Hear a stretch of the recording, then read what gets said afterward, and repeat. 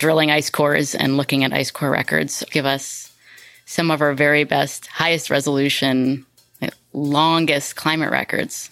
They're just so powerful. It is a elucidating of the past to understand the future. Our natural world inspires and shapes us, so it's more critical than ever that we work to protect it. I'm Alex Honnold, professional rock climber and founder of the Honnold Foundation, and this is Planet Visionaries, a podcast in partnership with Rolex's Perpetual Planet Initiative and the Washington Post Creative Group. Rolex and its Perpetual Planet Initiative support explorers, innovators, and visionaries who strive to protect our natural world. I'm proud to be bringing you some of their stories from the cutting edge of conservation. On this episode, I get to speak with Alison Criscitello, an ice core scientist gathering data from the highest mountain in Canada. Hi, Alison. Nice to meet you. Nice to meet you. So cool. You want to just start, introduce yourself? I'm an ice core scientist and a high altitude climber, and I'm the director of Canada's National Ice Core Lab. You're a high altitude mountaineer and you're a glaciologist. Which came first? I guess my love of the place and my love of exploring and mountaineering in these places probably came first. My undergrad degree was in earth and environmental science, but at the time I didn't really know exactly what I was going to end up doing. But I did really love being in high, cold places, and then started my way as a mountain guide. So I spent years as a ranger, and it was years of doing that before I went back to grad school to kind of start studying these places that I love. So it seems like the love of the place came first, but then why pursue academics? Why not be a climbing ranger for your whole life or a professional climber or whatever? Why not? I was living and working in the same places year after year, and I was noticing all these landscape changes and also relatedly changes in sort of accidents, avalanche-related accidents and things like this that were all had to do with changing surface temperatures. And I think I'm analytically inclined, and I just really wanted to understand these places that I loved working in better. It seemed like an obvious choice after a few years. That makes total sense. You're like, why just keep pulling people out of avalanches when you could study the underlying causes and get to the heart of it? What is an ice core, and how does it work to take ice core samples? An ice core is just a cylinder of ice that you've drilled out of a glacier or an ice sheet or an ice cap. And, as you drill down, you're looking farther back in time because it's just a record of snow deposition at that site. And the snow, gets compacted as it gets compressed and buried into firn and then ice. So as we drill down and down, you're basically drilling back in time. Yeah. For that matter, could you actually go a little deeper in that? No pun intended. But I'm a dad now, so it's a dad joke. But like when you're talking about taking ice samples, like how do glaciers form? How do ice caps form? Like what's the difference between those? Because I think from someone that knows nothing about this, you just look at it and it's all just fields of snow. Okay, it's a great question. I mean, the thing that sets glacial ice apart from just a field of snow or something else is basically that it moves under its own weight and gravity. It flows. So even though it seems like a solid, it's actually flowing. So the Greenland ice sheet, the ice sheets of Antarctica, snow is just accumulating over time, layer upon layer upon layer, and each layer is getting buried. And as it gets buried, it gets compressed. So the amount of air that's, between those those snow crystals gets reduced. And then you reach some magical depth, bubble close off, which is where these little, the little bits of air, the bubbles of air become separated from each other. Yeah, bubble close off. I like that. Yeah, you smirked. Those little bubbles are, little snapshots of ancient atmosphere. Can you explain how ice core samples relate to climate? Like, how are those connected? Yeah. They're very intertwined. Drilling ice cores and looking at ice core records give us some of our very best, highest resolution, longest climate records. They're just so powerful. It is a elucidating of the past to understand the future better. So understanding the past is the only way really for us to get better at predicting what's to come. Well, it's hard to get ice cores to go back further than some number of thousands of years, right? A million? Okay, that's pretty far. Is that like the deepest ice in Antarctica? Currently, there's a few countries sort of searching for million-year-old ice. So hundreds of thousands of years for polar ice cores is not crazy. Finding this really old million-year-old ice is kind of a current endeavor in the ice core community. The holy grail of ice. They're longer records, I think, than people realize. Allison's ambition took her to explore the icy landscape of Canada's highest peak. So one of your expeditions was the Perpetual Plan expedition to Mount Logan. Can you talk about that? Where's Mount Logan and what was that trip all about? Mount Logan is in Kluane National Park in the Yukon. It's the highest peak in Canada, and it sits just over the Alaska border from Denali. And it's a absolutely enormous mountain when you compare it to other mountains that on paper look like they might be similar. It just has a huge base circumference, and it has an enormous summit plateau. The summit plateau that sits above 17,500 feet is 20 kilometers long. So all of these different things make it a good target for ice coring, whereas most high peaks outside of the poles wouldn't be. It gets an enormous amount of snowfall per year, which offers a high resolution climate record. But for obvious reasons, it's particularly difficult to drill an ice core in a place like that. What are those obvious reasons? Like, why is it difficult to drill ice cores on the summit plateau of Logan? To work safely at those altitudes, you can't just fly in with your drill and do your thing. Like, you'd get sick and have to just fly down. We have to acclimatize slowly. So to pull this off, we had to climb Logan just the way that everyone climbs Logan, who's just there for a mountaineering objective. Yeah, boring mountaineers. They don't even have giant ice drills or anything. Come on.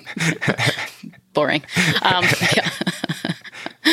Yeah, it's not easy. It's a big, high, cold mountain where you really feel the altitude. But now, compared to maybe 8 years ago, the first time I climbed it, the ice falls, especially lower down on the mountain, are becoming much more complex to navigate. As they're melting out? Because they're melting.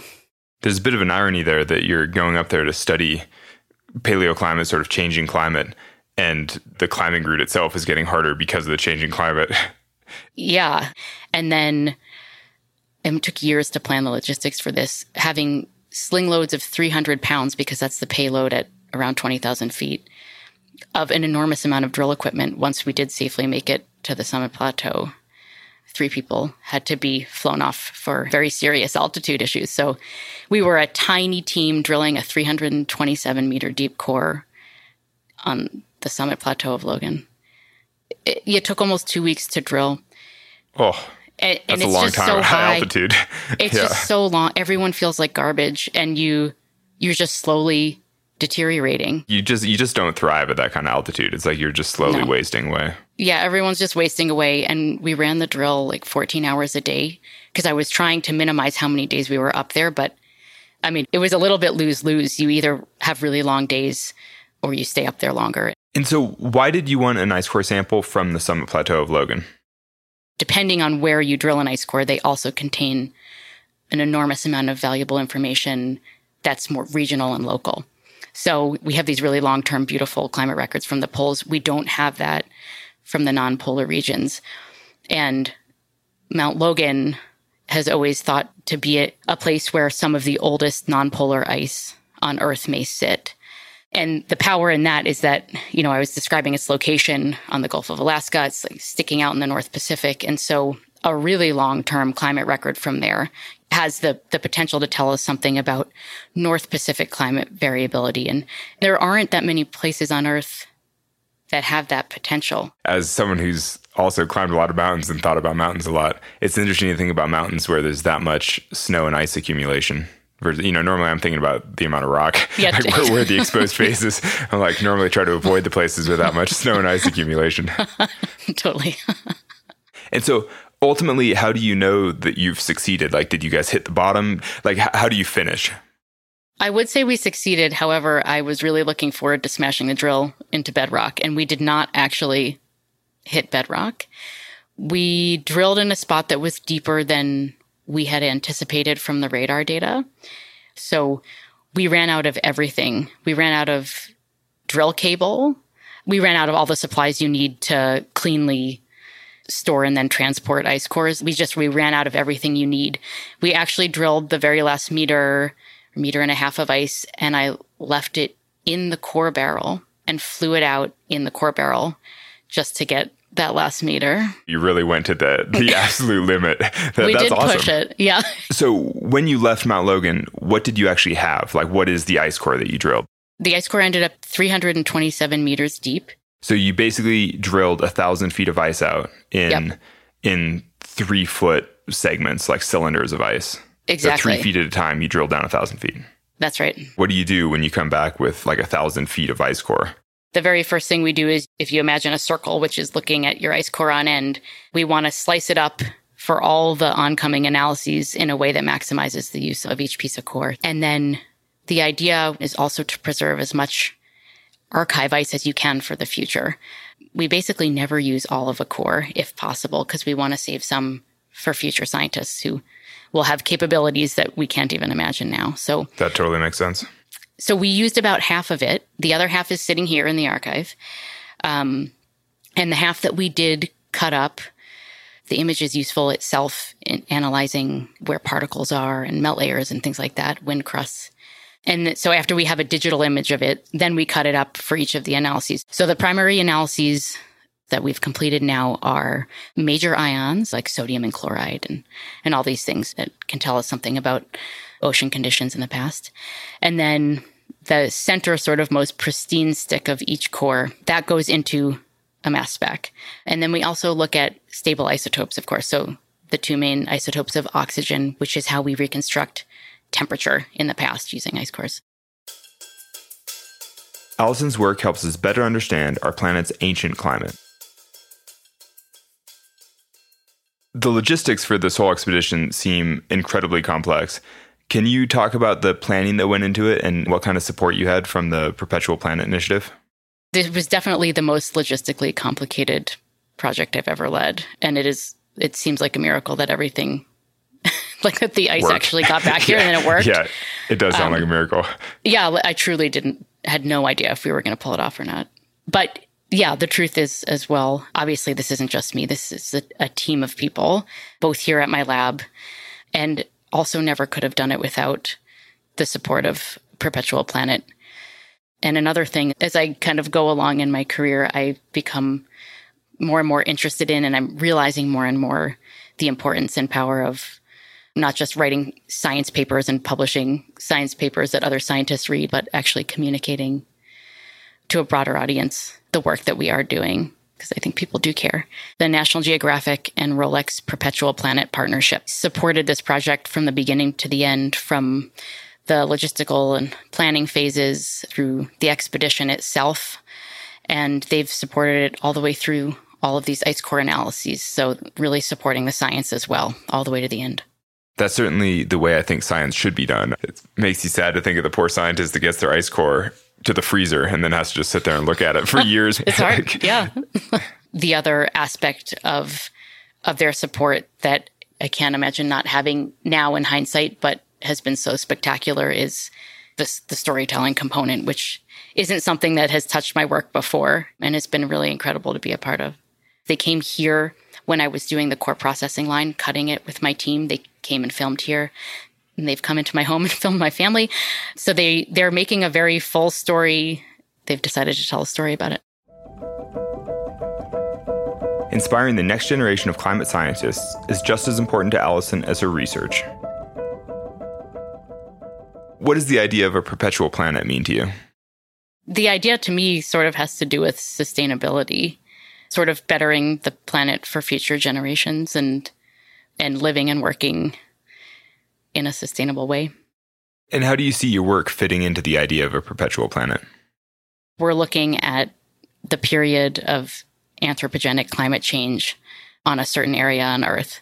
And it's telling us things like how wildfires have increased in frequency and intensity. It's telling us about, increases in surface temperature. It's telling us things about changing ocean surface conditions over the last few decades since humans have had an impact on the planet. So in that way, I do feel like the ice core science that I do has a sort of a direct link to issues of sustainability and bettering our future planet. Yeah, I mean, that's kind of the nature of basic science, isn't it? That, ultimately when you broaden human knowledge, all you're really doing is helping the rest of humanity make more informed decisions and, better understand our current situation. How do you see the future of your work or the future of conservation? And I know that you co-founded Girls on Ice. Can you talk about what that does? Yeah, I guess Girls on Ice Canada was my own personal answer to that question. It's a 2-week science and mountaineering immersion field school. And the idea of the program, it's sort of twofold. It's to expose STEM fields, science, technology, engineering, math, but also art. So there's the science component, and then there's also exposure to basic mountaineering skills and self-efficacy and confidence in the outdoors. So the culmination of the program, which is completely free from the second they step out their door till they get home, to try to keep barriers very low. The sort of culmination is that, there's a mountain objective that's usually way outside the comfort zone. I can imagine. Yeah. Yeah. Sure must blow some minds. People are like, whoa. It's pretty awesome. And the second part, which actually to a lot of them is even more daunting, is that they publicly at the end have to present a science project that they developed over the 2 weeks up there. And hundreds of people come, and it's also very scary and really pushes them outside their comfort zone as well. So it's got both prongs, and we're really, really trying to reach basically the opposite of most programs. Most programs, they look at previous achievements and, that's previous merit, and that's what your participation is based on. And in this case, we're basically looking for lack of opportunity. We have hundreds of applicants, and there's only 10 people in each program. We run 3 now. And what we're looking for is lack of previous opportunity, and particularly underrepresented groups, because, the hope here, of course, is increasing diversity in science and beyond. This is not news, but there's, a lot of quantitative evidence now that hopefully convinces everyone that diverse groups of people do better science. It is in everybody's best interest on this planet that there's more diversity in science. I feel like you should just rebrand Girls on Ice Canada to Allison Boot Camp, because you're basically just training up the next generation of ice core drillers for your next trip to to Mount Logan.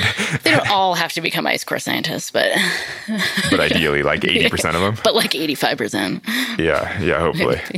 I mean, in that vein though, what advice would you give to people interested in doing this kind of work? There are people established in the field who are willing to help you. I mean, this is true of anyone even wanting to get into, like, say, a sport, right? You start somewhere and you find mentors and you move toward that goal. And so I think anything is possible. And I think it's really awesome that people reach out and they know they can just cold call someone and be like, hey, how did you get to where you're at? And where do I start? There's plenty of paths, but it just takes kind of a leap. It's possible. Yeah, like hearing you say that, I'm like, that's so inspiring. I'm so psyched. But then I'm like, there is the reality though that getting a PhD at MIT is freaking hard, isn't it? I'm like, geez, like doing the research that you're doing, it can't be that easy. Like the high altitude mountaineering is pretty easy, and that anybody that wants to work that hard can definitely do it. Like you just try hard enough, and you can get up the peak or you can build the fitness. But the academic side of it isn't quite the same way, is it? I mean, there is some degree of talent or whatever, however you want to quantify it. It's like not everyone's getting a PhD, right? Well, that's a good... Or do you think they could if kind they of a just good point. ground away and tried hard enough? I mean, as someone who dropped out of university, I'm sort of like, could I have finished if I tried harder? Well, it's about finding the right fit, right? I actually started in like polar oceanography, and it was a terrible fit, and I left the program I was in, and there's no way I could have gotten a PhD in it. I wasn't passionate about it. It wasn't the right thing for me to be doing. So, I mean, in the way you just described, like, yeah, it's easier to imagine physical things, right? You plug away hard enough, you get the fitness, you can do it. Anyone can do it. But I mean, in terms of academics as well, I think it's more about finding the right fit, the thing you're actually really passionate about. And then, yes, like find the thing that you're willing to work hard enough at because you actually like doing it. Because it's going to be hard, but yeah. Yeah, totally. Yeah. No, I'm so inspired. I want to finish my education. Yes. one more future grad student for you to feed into the machine, to feed into your drill. What should the average person be doing to help keep the planet perpetual? People might say, oh, changes in your own life don't really add up to making a difference, installing low flush toilets and doing all these things in your own home and driving an electric vehicle.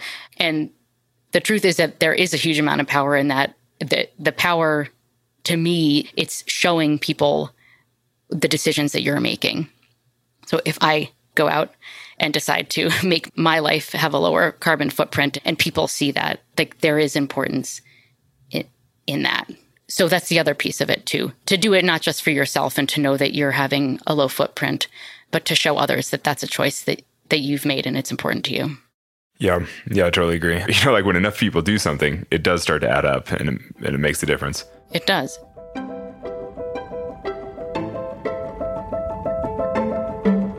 That was the amazing ice core scientist, Allison Criscitello.